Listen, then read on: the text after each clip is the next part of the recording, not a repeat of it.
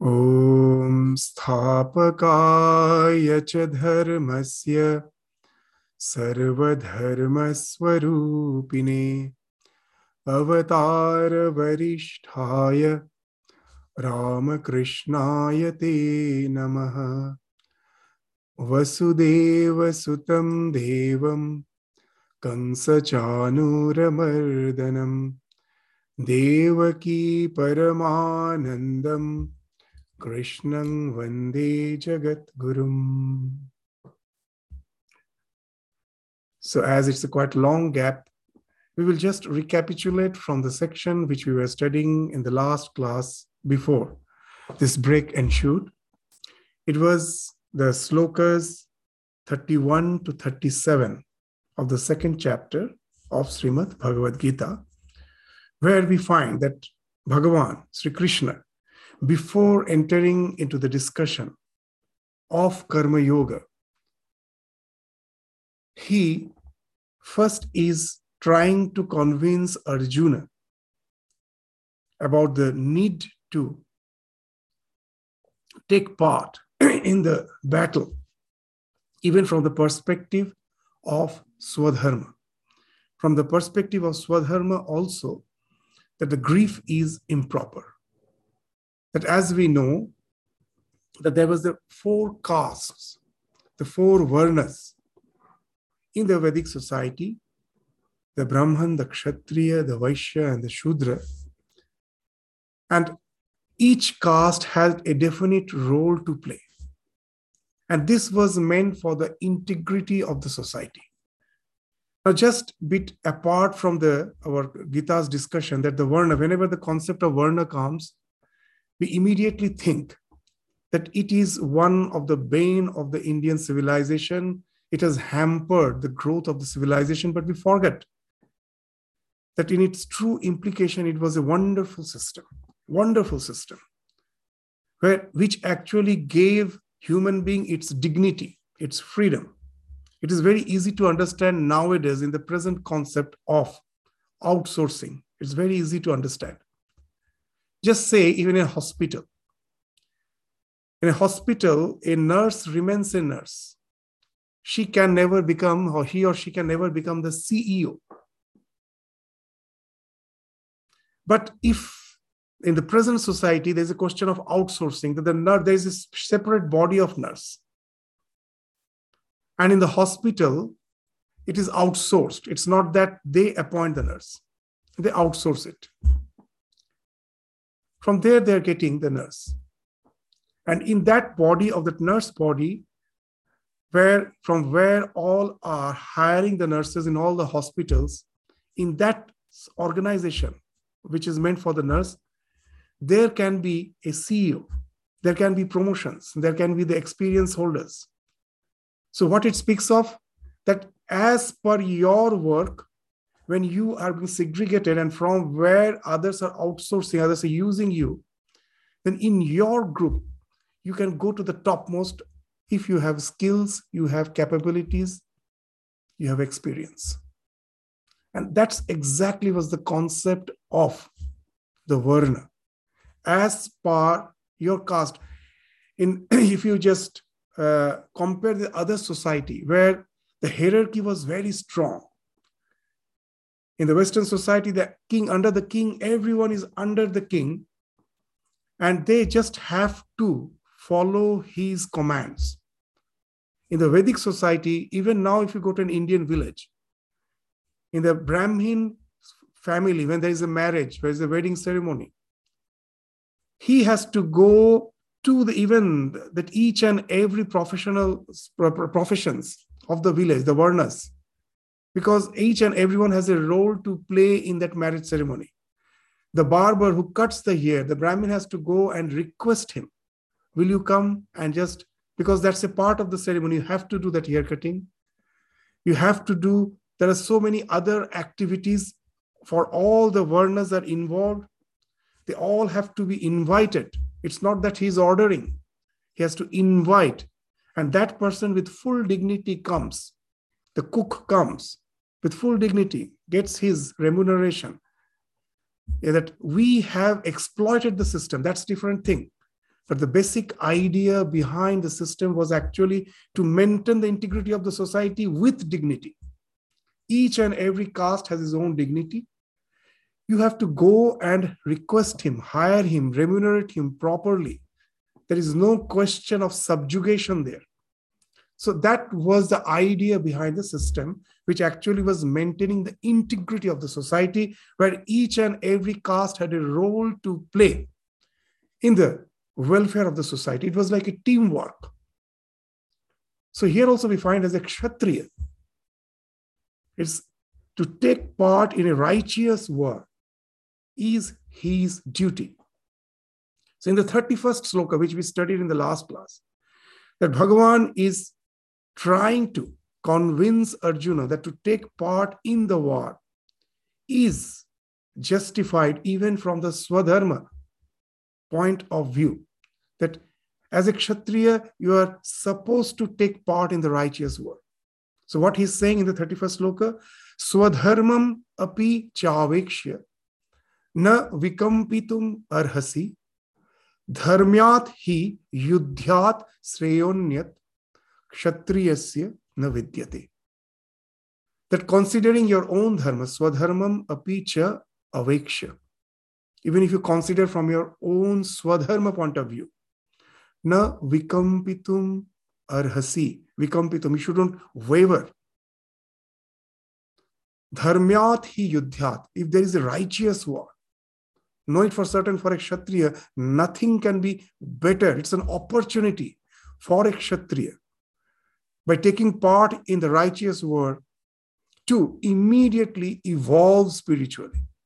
That idea we will be just reiterating, again explaining a bit when we go to the succeeding slokas. We will find it's a wonderful idea. When not what to speak of Arjuna, even when Yudhishthira wanted to renounce kingdom after the Mahabharata war, what Bhishma told him was very interesting. It's in the Mahabharata. Danda eva hi Rajendra Kshatra Dharma Namundanam. That to give means what you say that as a Kshatriya, to exercise power over the people, not to exploit them, of course, but to serve the people. You exercise power over them to serve them. That is your dharma. Namundanam, not to shave your head and become a renunciate. So the same idea we find Bhagavan here. Bhagavan Sri Krishna here is trying to explain to Arjuna that your swadharma is to take part in righteous war. Now the question, what is righteous war? So this, that many in the present world also we find that so much of violence is going on in the name of righteous war. That when you say that you the others are terrorists, the terrorists from the terrorist point of view, they will say, no, it's a righteous war. So this question of righteous war itself is something which we have to understand it from its proper perspective. What is righteous war? So when there is no aggression, you are not going to annex others' property or land, but to establish peace where already the peace has been disturbed, peace has been broken, or one's property has been annexed, one's land has been annexed, one's right has been exploited. So to establish peace, to bring back the equilibrium in the society, then when sometimes war is essential, there is no other way left out other than the war to get rid of the unrighteousness prevailing in the society for which the entire society is being badly affected. Then war do become the only resort. But at the same time, it's very difficult to really judge what is justified and what is not. But at the same time, it is something which is going to be with us as a necessary evil. It's an evil, no doubt it's an evil, but it's a necessary evil sometimes. for thinking of the welfare of all, sometimes war is the only option left out. And on such occasion, to retreat from the war is a sin. A soldier, a kshatriya, at that time, if you say, no, I want to just lead a peaceful life, I don't want all this aggression, it's a sin at that time. That's what Bhagavan will be saying in the next sloka. What he's saying, yadrichaya chopapannam swarga dwaram apavritam sukhina kshatriya partha labhante yuddham idrisham. So first he's saying that the positive side of it, that when you take part in a righteous war, and then for what happens, even if you die in such a war, know it for certain that the heavens, the doors of the heavens will open up for you. Yadrichaya, it's not that you have annexed, it came. The situation is such that the war is there, inevitable. So you are not seeking war. It is something as a duty you have to take part of it. That is yadrichaya cho upapannam. It has came by itself. The situation is such that the war is inevitable. To take part in such a war, you know it for certain, even if you die, the doors of the heaven will open up for you. Swarga dwaram apavritam. It will open up. Sukhina kshatriya partha. Such a kshatriya is going to be happy in it by getting a chance, an opportunity to sacrifice his life for some noble cause. Now, what's the idea? Is it just an allegory, just to motivate the people for war? I don't know what is going to what is going to be there after my death. It is just trying to make me believe that there is going to be an heaven for you? Or is there even some real justifiable reason behind what is being told by Bhagavan in this sloka? So in this life, even in this life, you will find that whenever we have to annihilate our ego for the welfare of others, that in the long term brings happiness for all. Recently, I was reading one article that in their Darwin's theory, they say survival of the fittest. The title is Survival of the Kindest. That there were so many other human traits. Only the Homo sapiens have survived. Others have totally been annihilated.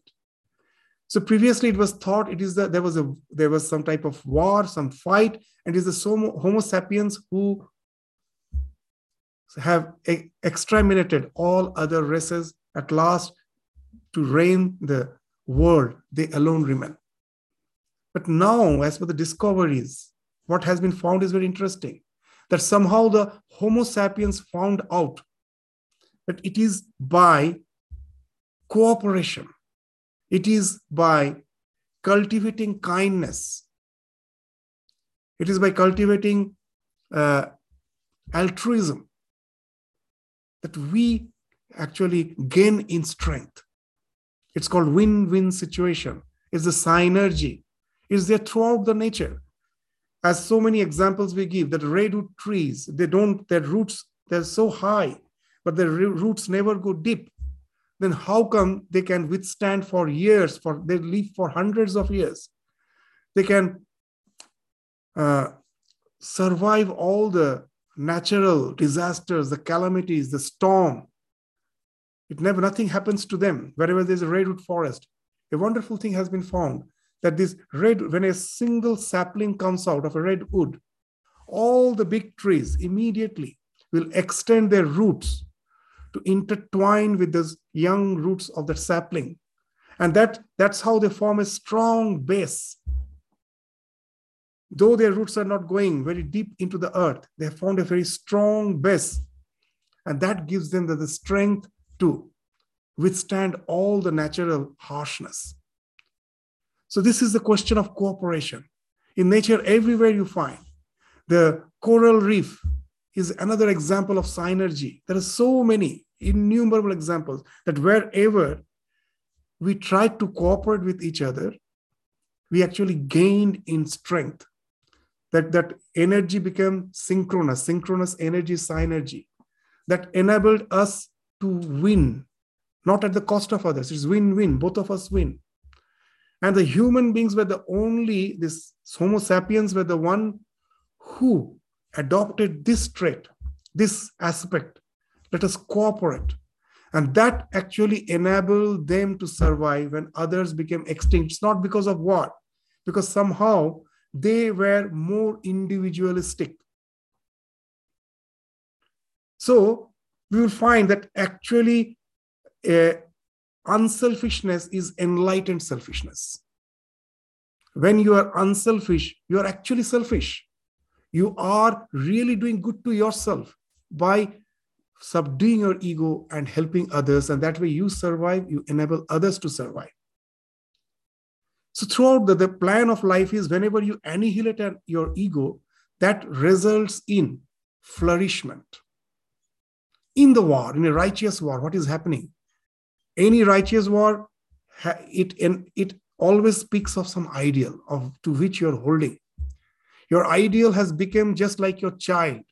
Just the way the mother is ready to give away her life, sacrifice her life for the child. She loves the child so much that to save the child, she's ready even to give away her life. That speaks of the annihilation of the ego, of individualistic idea. That happens in the righteous war. That you are ready to give away your life. Even your death is welcome for the welfare of many. So this speaks of evolution. Here, hereafter. If you believe in this, that there is a post-mortem existence, even hereafter, the more we practice the annihilation of ego, that always speaks of your evolution. And that evolution is not at the cost of others. You evolve, along with you, the others also evolve. Atmana mokshartham jagat hitaya cha. Your own liberation as well as the welfare of all, of the many. So that speaks of the Swarga. So when you are taking part in a righteous war, know it for certain, it only speaks of your evolution. It is in no way going to annihilate you. Yes, physically we may be annihilated, but we all believe that we actually are a psychical being. It is the mind that continues birth after birth. Just the way our nails come out from our body and we just cut them, again the nails come out. This physical body is just like the nail as per our Shukshma Sharira. The mind is concerned. From that mind, like nails, the bodies are coming out one after the other. The death means sparing of the nails. Again, a new body comes as per the sanskaras. So this change in your psyche because of your annihilation of the ego, that's evolving. That transformation is something for better. So you get better and better life. The more we can practice the annihilation of ego, subduing of the ego, the more we are evolved. Even in our day-to-day life, a child has some pocket money, and when returning from school, immediately may go to the McDonald's, and whatever is possible with the money, he may grab. He won't give a second thought. Yes, I have money, I will spend it. It's mine. The same boy, when he grows up, he's the father. It's not that the father never wants to have those same sorts of things which the child like. He also wants, say, seeing the restaurant, he also feels like going and having the food. But the moment he goes there, now he's father. The responsibility he has to shoulder the responsibility now. The same child, when he's the father, now he's a changed man. The greed takes him there. But the moment he is there in the shop, immediately the picture of his children, of his family, that comes to his mind. What he does, instead of grabbing it immediately, he purchases the thing, buys the thing, brings it home, shares it with all. The same child who was eager to grab anything on the spot has now become irresponsible. What it speaks of? evolution. So wherever there is the annihilation of ego, that's the law of the nature. God has found expression as the universe. How? Om, the absolute reality, has found expression as Rim, the energy. And that energy is not chaotic. It follows certain rhythm. In Sanskrit, they say rhythm is Satyam. What is rhythm? From this word rhythm, English word rhythm came. Rhythm. Rhythm is that energy which is the expression of the Lord. This entire phenomenal existence is nothing but energy. Everything can be converted into energy. That Shakti is again not chaotic. It finds expression as certain laws. The gravitational law, any law. That's why that famous quotation of Einstein. What's that? That the most incomprehensible fact of the universe is that it is comprehensible. It's a wonderful statement. That this universe is such large. Compared to that universe, I feel I am such a small being crawling on the surface of earth like an insect. But one thing we forget, it is this human being, this small creature crawling on this earth. With his mind, he can comprehend the laws of the entire universe. How he does it? Because he knows for certain that the laws are universal.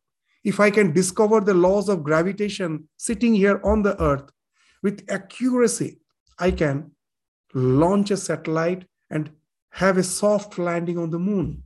How is it possible? I know it for certain that the same laws of gravitation, which is valid here, is valid there too. So this entire energy is finding expression as laws, even in the physical laws, the magnetic laws, the gravitational laws, electromagnetic laws. It's valid everywhere. But it doesn't stop there. Even the moral laws, all the religions you will find, they speak of do's and don'ts. There are commandments. We say nowadays, they're all relative. They're all human-made. No. Laws cannot be broken.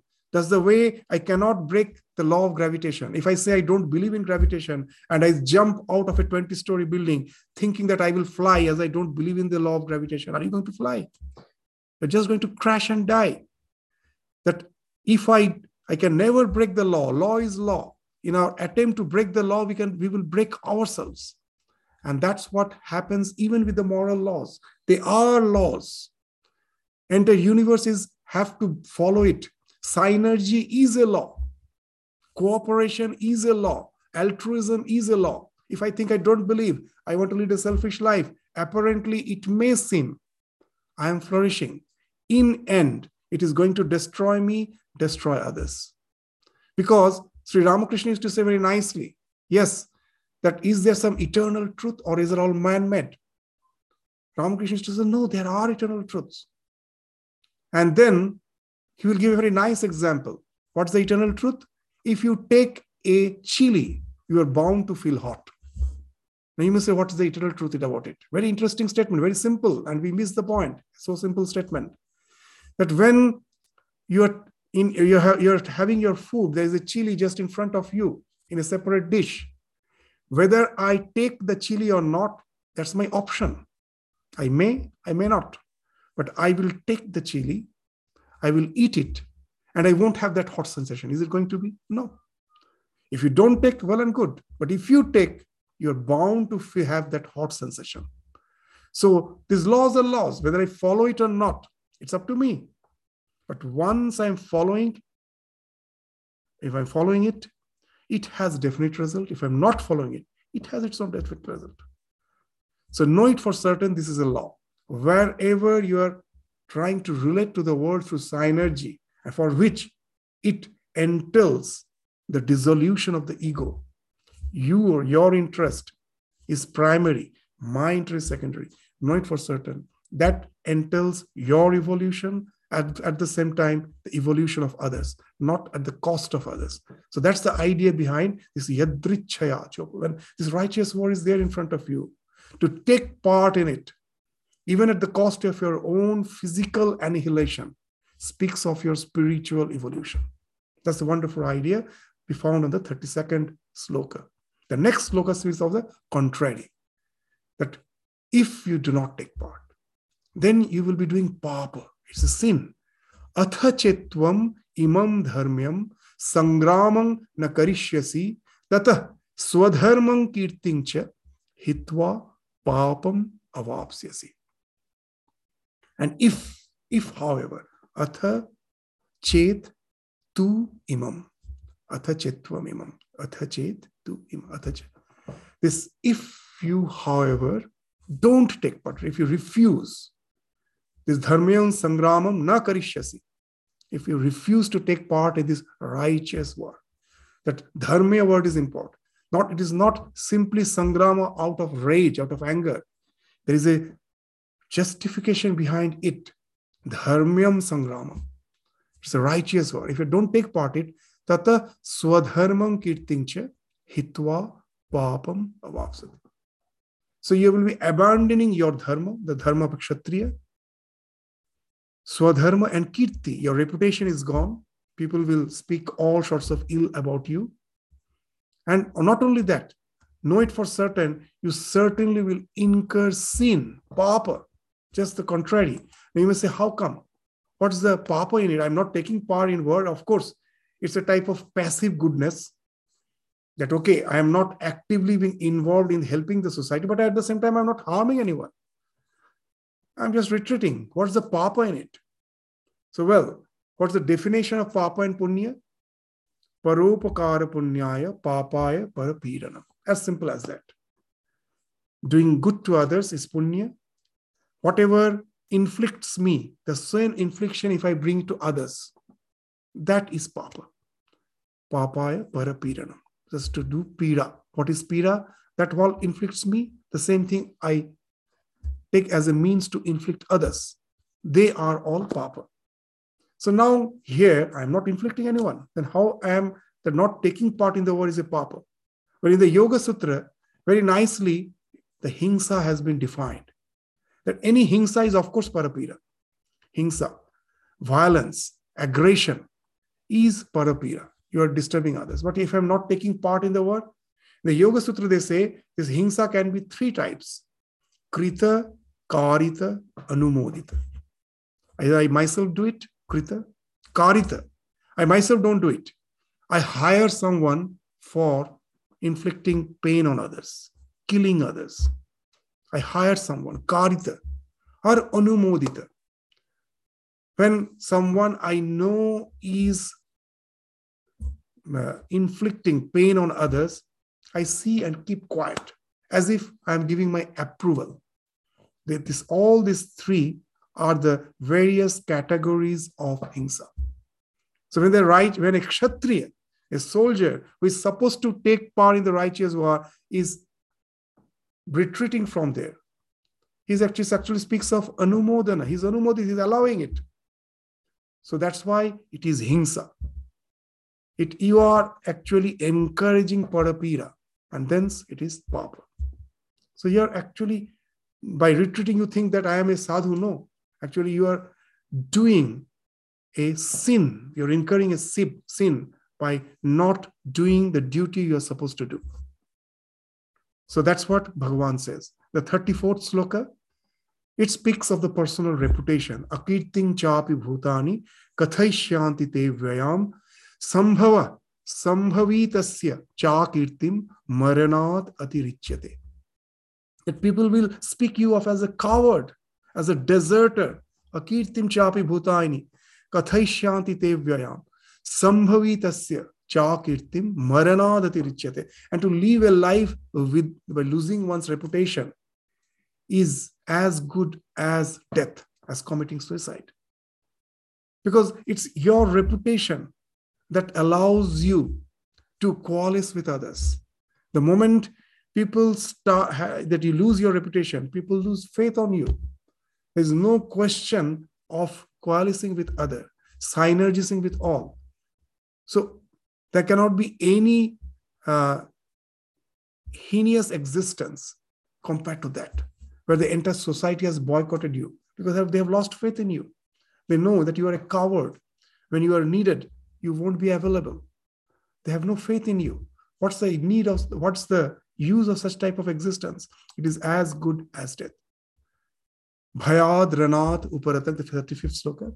Masyante Twang Maharatha, Yeshang Chatvang Bahumata, Bhutva Yasyasi Laghavam. Laghavam, Laghu, Laghavam. All will speak very light of you, ill of you. That you will lose all your esteem. That as it is so, there's a famous quotation of Warren Buffett, that it takes 20 years to build a reputation and just 5 minutes to ruin it. So all the reputation which you have developed for years together as a good soldier, as a brave soldier, it takes just with one decision, it's gone. So if you think about that, you will think differently, you will do things differently. That's what Krishna is saying to Arjuna. Bhayad Ranad Uparatam Masyante Twang Maharatha Yeshang Chatvang Bahumata Bhutva Yasyasi Laghavam. Avachya Vadangscha Bahum, the 36th sloka. Vadishyanti Tavahita Tava Ahita Tavahita Nindantastava Samarthyam Tata Dukkhatarang Nukim. That what can be the more bitter cause of suffering, more bitter, more suffering, than when you find that everyone is speaking ill of you.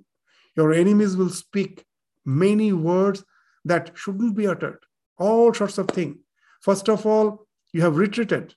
Now, so many things they will say, which is just the product of their fertile imagination. But at the same time, we will find that those things are more, that it causes more suffering. That I have certain intentions for which I retreated, and people are spicing up with all their imagination, and that can make your suffering multifold, intensified. So that's what Bhagavan is saying. The last sloka in this section, but from the point of Swadharma, that Krishna is trying to convince Arjuna about the justification of the war. That's the 37th sloka. Hatova is the conclusion of this section. Hatova prapsyasi swargam, jitva va bhokshase mahim, tasmad uttishta kaunteya, yudhyaya kritanishchaya. So you are not going to be a loser in any way. If you die in this righteous war, you are going to get heaven. Hatova prapsyasi swargam, jitva va bhokshase mahim. And if you win, you become the king of the entire world. You enjoy the earth. So therefore arise, O son of Kunti, with a resolution to fight. Tasmat uttishta kaunteya yudhyaya kritanishchaya. So hereafter, that's where we find that this is the sign of a great teacher. He takes a problem and tries to solve it from various perspectives. We don't know which may be the catch point for which student. All the students are not alike. So when you're dealing a subject from the various perspective, one perspective may be helpful for one, the other perspective may be helpful for other. So here also Krishna is doing that. After speaking of Swadharma, now he will bring into his discussion the spiritual factor gradually by introducing the subject of Karma Yoga. From the very next sloka, the real motive for action is to get established in Karma Yoga or equanimity in action. So where one performs action without hankering the results. So that's the thing which Sri Krishna will be now introducing in his discussion. He will be initiating the instruction of Karma Yoga from the next verse after speaking of Swadharma. Let's enter into the 38th sloka. What he's saying? Sukhe dukkhe same kritva labha labho jaya jayo tato yudhyaya yujyasva naivam papam avapsyasi. Sukhe dukkhe same kritva. That the pleasure and pain both be sama, because alike, regarding alike pleasure and pain. Sukha dukkha. Labha alabha, gain and loss. Jaya ajaya, victory and defeat. Regarding alike pleasure and pain, gain and loss, victory and defeat. Sukhe dukkhe, same kritva, labha, alabhau, jaya, ajayau.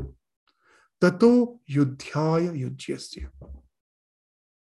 So with this type of attitude, with this type of attitudinal correction, with this motivation, get ready to take part in this battle. Prepare for this battle. Tato yudhyaya yujyasya.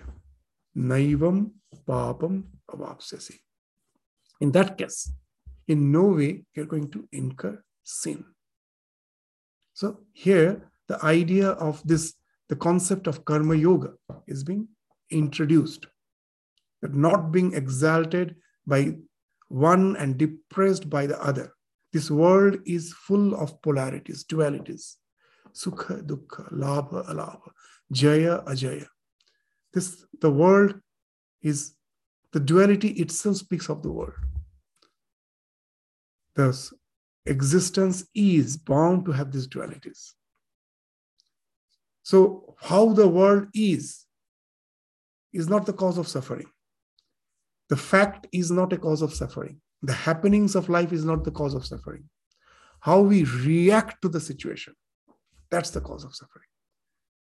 It's even in the modern psychological terms, that's what we always say, that the situation never is the cause of suffering. How you react to the situation is the cause of suffering.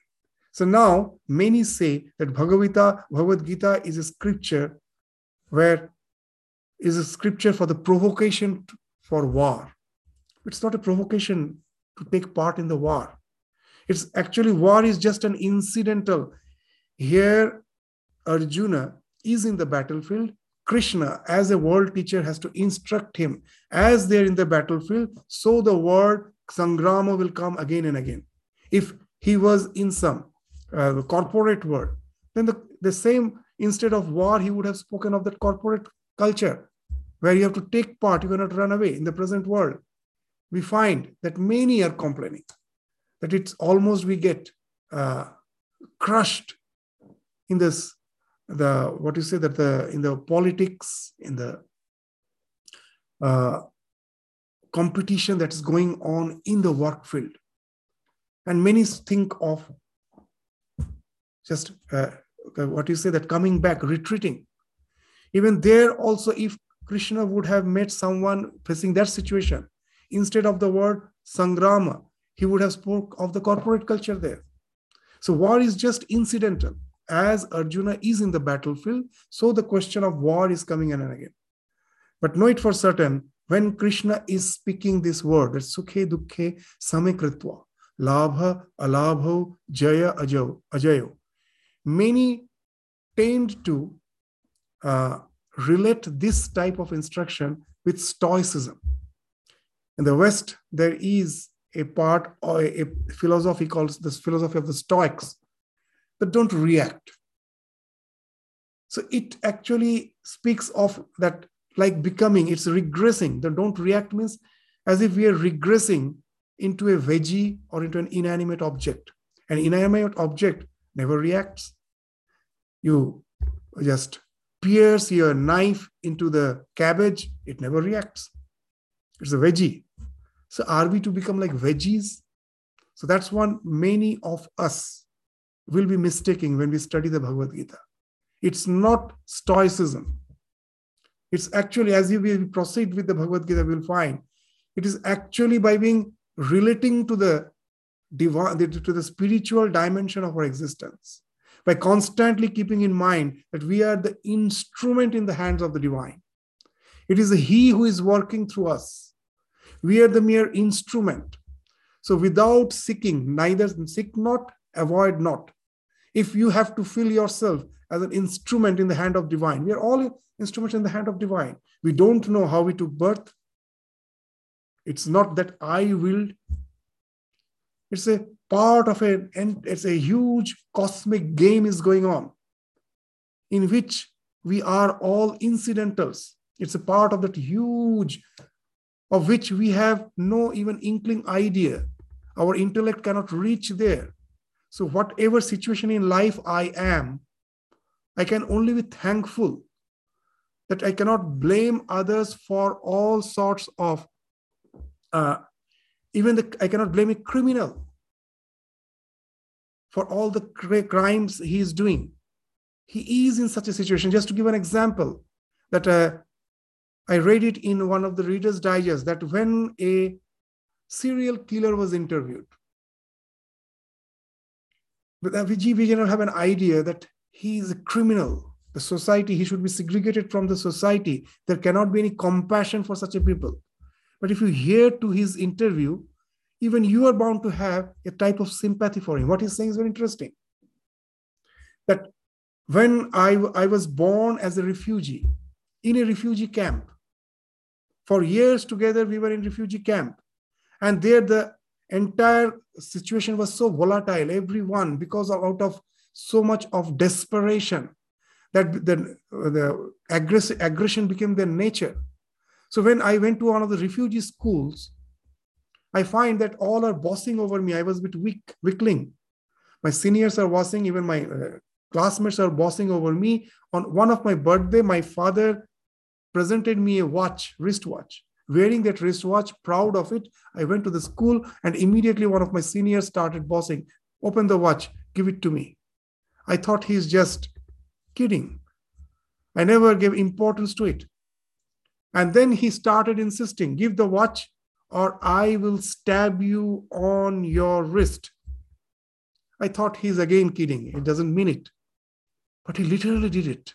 When I didn't hear him for 2-3 times, he's from nowhere, he brought from his bag, he took out a knife and really stabbed me.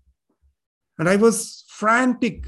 So I was seeing the blood oozing out. I started running. I came out of the school, ran, went back to my father, to the camp where I was staying, showing my father that I need an immediate first aid.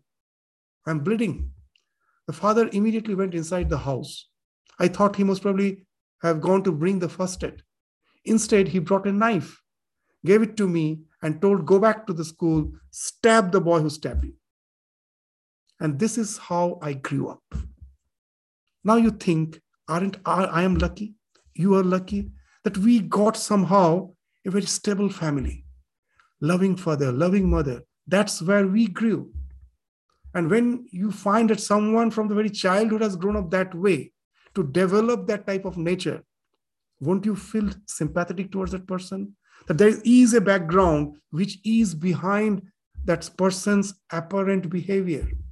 So it's not a question of punishing. It's a question of rehabilitation. So why we are saying all those things? We are all instrumental. A huge divine play game is going on. All the labels which we give, good, bad, it's just from our point of understanding. As Swami Vivekananda used to say very nicely, when 2 puppies are fighting, the mother dog is just lying lazily in a shade, just watching the puppies fight, thinking it to be a childish game, childish prank. She is not at all bothered about the fight which is going on between the puppies. But if you see the psyche of the puppies, they are thinking, I'm going to kill the other. For them, the other is the devil for the time being. Both are thinking the other to be the devil. I am justified for whatever I am fighting. The mother knows it's all childish prank. So it's something that what's our level of awareness, consciousness is, from where good, bad, all those levels do have meaning, but from some different level, it has no meaning. We don't know. Cannot relate to that. But one thing I can say, that with my limited understanding, that I am a part of the game where I'm taking part in a limited role, being an instrument in the hand of the divine. So I neither seek anything, nor do I avoid anything. Whatever situation he has placed me, he has given me, he or she, the divine can be feminine, whatever you believe. He or she has given me certain faculties to cope up with the situation in which he has kept in the best possible way. I use my faculties in my best possible way to cope up with the situation, and there it ends. Result, I'm not bothered. After all, it is his game or her game. Seek not, avoid not. The Swami Vivekananda, whenever he used to define renunciation, that's what he used to say. Renunciation, we means seek not. But we forget, avoid not, it is also a part of renunciation. When you try to avoid, actually you're seeking your comfort zone. You're seeking security zone. It's not avoidance. You're avoiding the challenges to seek the comfort zone. So it is avoid not is also a very important dictum when you take the definition of renunciation into consideration. Seek not, avoid not. With this attitude, not with the stoicism that I have become a veggie, whatever the real world has to do with me, I'm not bothered. I just try to, before the operation, that the patient is, anesthesia, it is not an anesthetic effect. You're fully aware of what's going on, but you are trying to be detached. It's not anesthetic, you're trying to be blunt. You're fully aware, but you know that I'm just the instrument in the hand of the divine. He has placed me in such and such situation. At this situation, this is the thing I'm supposed to do. I do that, and there it ends. The more we can do that, the more we are at peace with ourselves, the more we are the productive member of the society, doing effectively the thing which we are supposed to do. So for seek not, avoid not, we have to be performance-oriented, not result-oriented. Karma Yoga speaks of that. Be performance. Many things of Karma Yoga, that's the wrong way of understanding. That as I have nothing to do with the result, so my performance also gets affected. I just do. Somehow casually I do. I'm not bothered about the performance itself. That's not Karma Yoga. I perform to the best of my ability. Whatever capacity God has given me, I perform. I cannot offer anything to the divine which is not the best. If I have to offer a fruit, I don't offer some rotten fruit to the divine.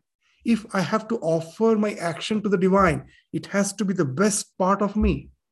I do it to its perfection. So it is performance-oriented.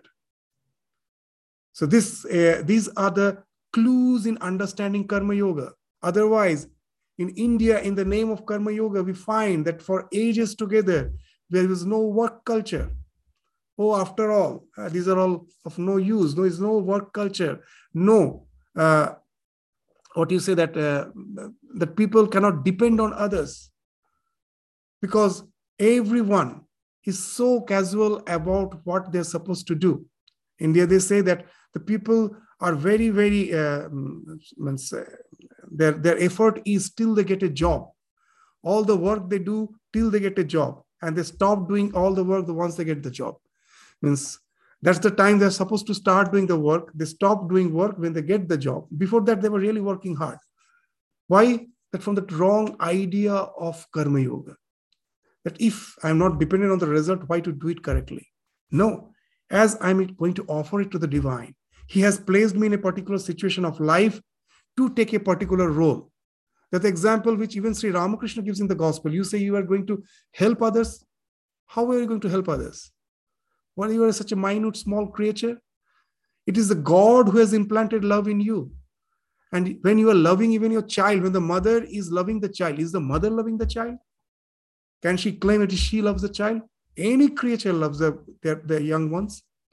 Go to the animal world. Even a deer, mother deer, is ready to give away a love for the young one. From where that love came? God has implanted that love in the mother.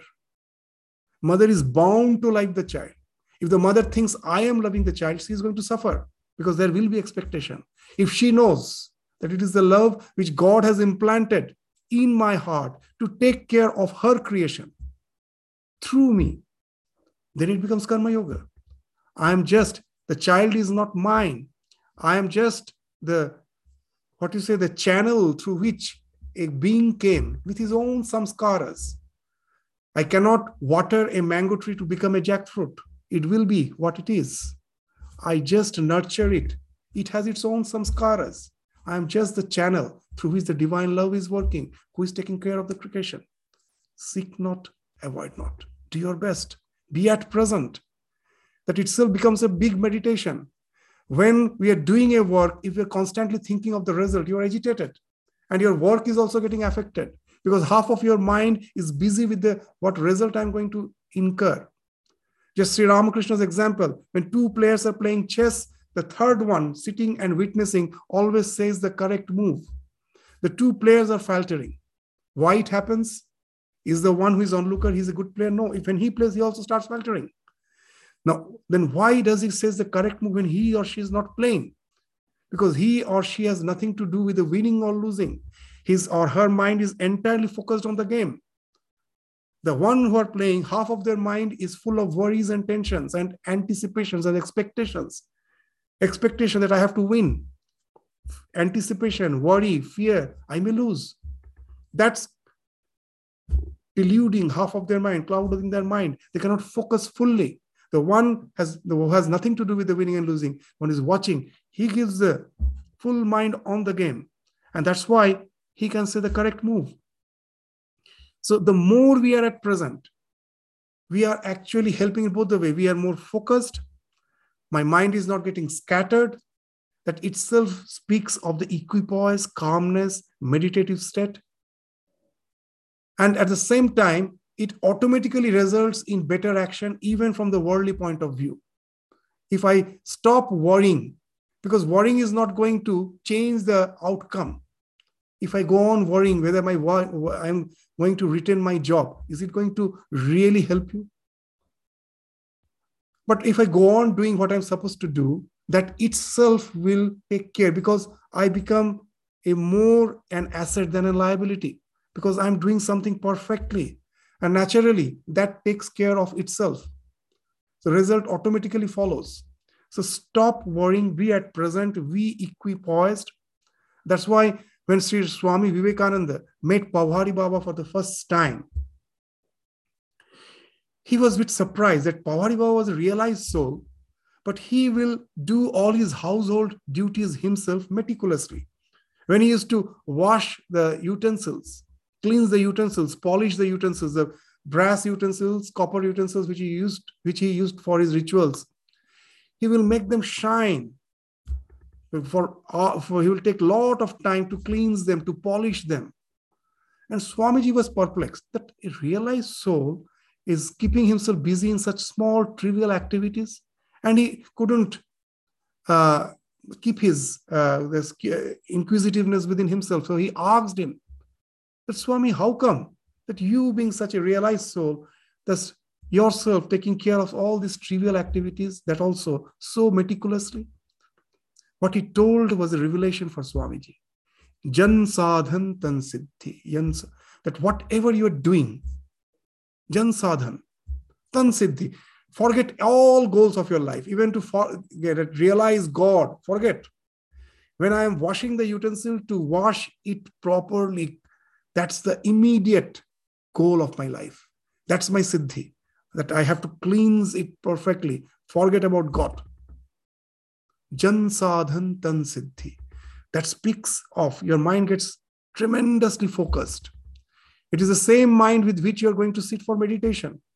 If throughout the day you allow your mind to be scattered, you have never practiced, you have never taken the preliminary steps, preparations for your meditation. With that scattered mind, you sit for meditation and think, my mind will get concentrated in a minute. How is it? Throughout the day it was scattered. So that itself becomes a practice to do the thing perfectly, be at present, forget the past, forget the future. Future is not in my hand, past I cannot change. Let the dead bury the dead. What has been done, been done. I cannot. This life has no replay button. I cannot go back and change what I have done. You cannot do it. What is done, forget it. Let the dead bury the dead. Let me forget about the future. Past is not in my hand. I cannot change it. Future, I don't know what is there waiting for me. It is so unpredictable. With all my efforts, I cannot say with full certainty what is there waiting for me. What is in my hand is my present. What I do with my present, I am the full master of it. I can decide how to use the present. So be at present. That's the Karma Yoga. Be at present. Forget about all those dualities, sukha, dukkha, labha, alabha. Know yourself. Again, it is not a stoicism. You're an instrument in the hand of divine. He has kept you in this situation. He has given you certain faculties to deal with that situation. Use them fully and just offer it to the divine. Let him do what he has to do with it. And then the fulfillment of the existence of this limited existence will start shining forth through your life. In this life, we constantly go on doing things, thinking that it is going to make us happy. We all want happiness. But what has happened with us? We all want happiness, but somehow we took the wrong path to happiness. No one wants suffering. That we give that example so many times, that there is a mango tree and there are two walls. And you think that just to climb the wall, if you climb the wall, you will get the mangoes. It will be near your hand. So you somehow manage to get a ladder, put the ladder on a wall, and you climb up. After climbing up, you find actually you have placed the ladder on the wrong wall. The other wall was nearer to the tree. If you have placed the ladder on the other wall, you would have got the mangoes. This is a far reach for you. So what it speaks of, that same effort, as per the effort is concerned, same effort would be in putting the ladder in either of the wall and climbing up. The same effort. But in one case, the mango is far reach. In one case, it is in your hand. So the question is, in which wall you have kept the ladder? In which wall you have kept the ladder? So in this life, if the orientation is not proper, with all our effort, the entire world is running after happiness. Why there is so much suffering? Because we have all kept the ladder on the wrong wall of expectations, competition, fight. It's just on the opposite. The wall of resignation to the will of the divine. And that doesn't mean that I become like a veggie doing nothing. I use all my faculties. Resignation means that the God has given certain faculties. I don't know why he has kept me. Because there's again the come of that I don't ask why you have kept me in this situation. There the question of resignation comes. What's going to be the outcome? There again I resign. It's on the God's hand. But at the same time, I don't resign what I'm supposed to do. That I do. Yes, he has kept me. He knows. I do all the things with all the faculties which he has given me. I mean, they are not mine. My intelligence, my love, all the things is something given by the divine. I use them and there it ends. And that can speak of really getting the mango. That our Sridharanji always speaks of. Karma yoga is a yoga which speaks of cash down payment. That the happiness you get immediately. You don't have to die and go to the heaven for this post-mortem existence for getting the happiness. Here itself, practice it, you get it just instantly, immediately. So many times we have indicated that when the children in the hostel, in the school, we were there, we asked them for some voluntary job, like serving the people who have came for the public celebration, the food, the khichdi. If at the beginning they will try to avoid because they know it entails a lot of effort, labor. They want to avoid. If somehow we insist them and they start doing, it becomes difficult to bring them back because immediately that joy comes. The moment you start serving, that you cannot explain. That's the law of nature. That's the rhythm. The moment you relate to others, you try to diffuse your ego by relating to others, immediately it gives a joy. In sharing, there's a joy which has to be felt. And that feeling gives the motivation. Immediately it gives the motivation. And that's the thing which Bhagavan is trying to bring home to Arjuna, this karma yoga again and again. So we will now just enter into this, just entering into the real Bhagavad Gita. So as we proceed, we will find this idea, how lofty ideas are coming one after the other to explain this other dimension of our existence, the spiritual dimension, without taking care of which there can be never any fulfillment in life. So that's what with which we stop our discussion today. We will continue with the succeeding slokas, which will be still explaining the Karma Yoga in some much higher way in the next class. With this, we stop our discussion today. Thank you all. Namaskar.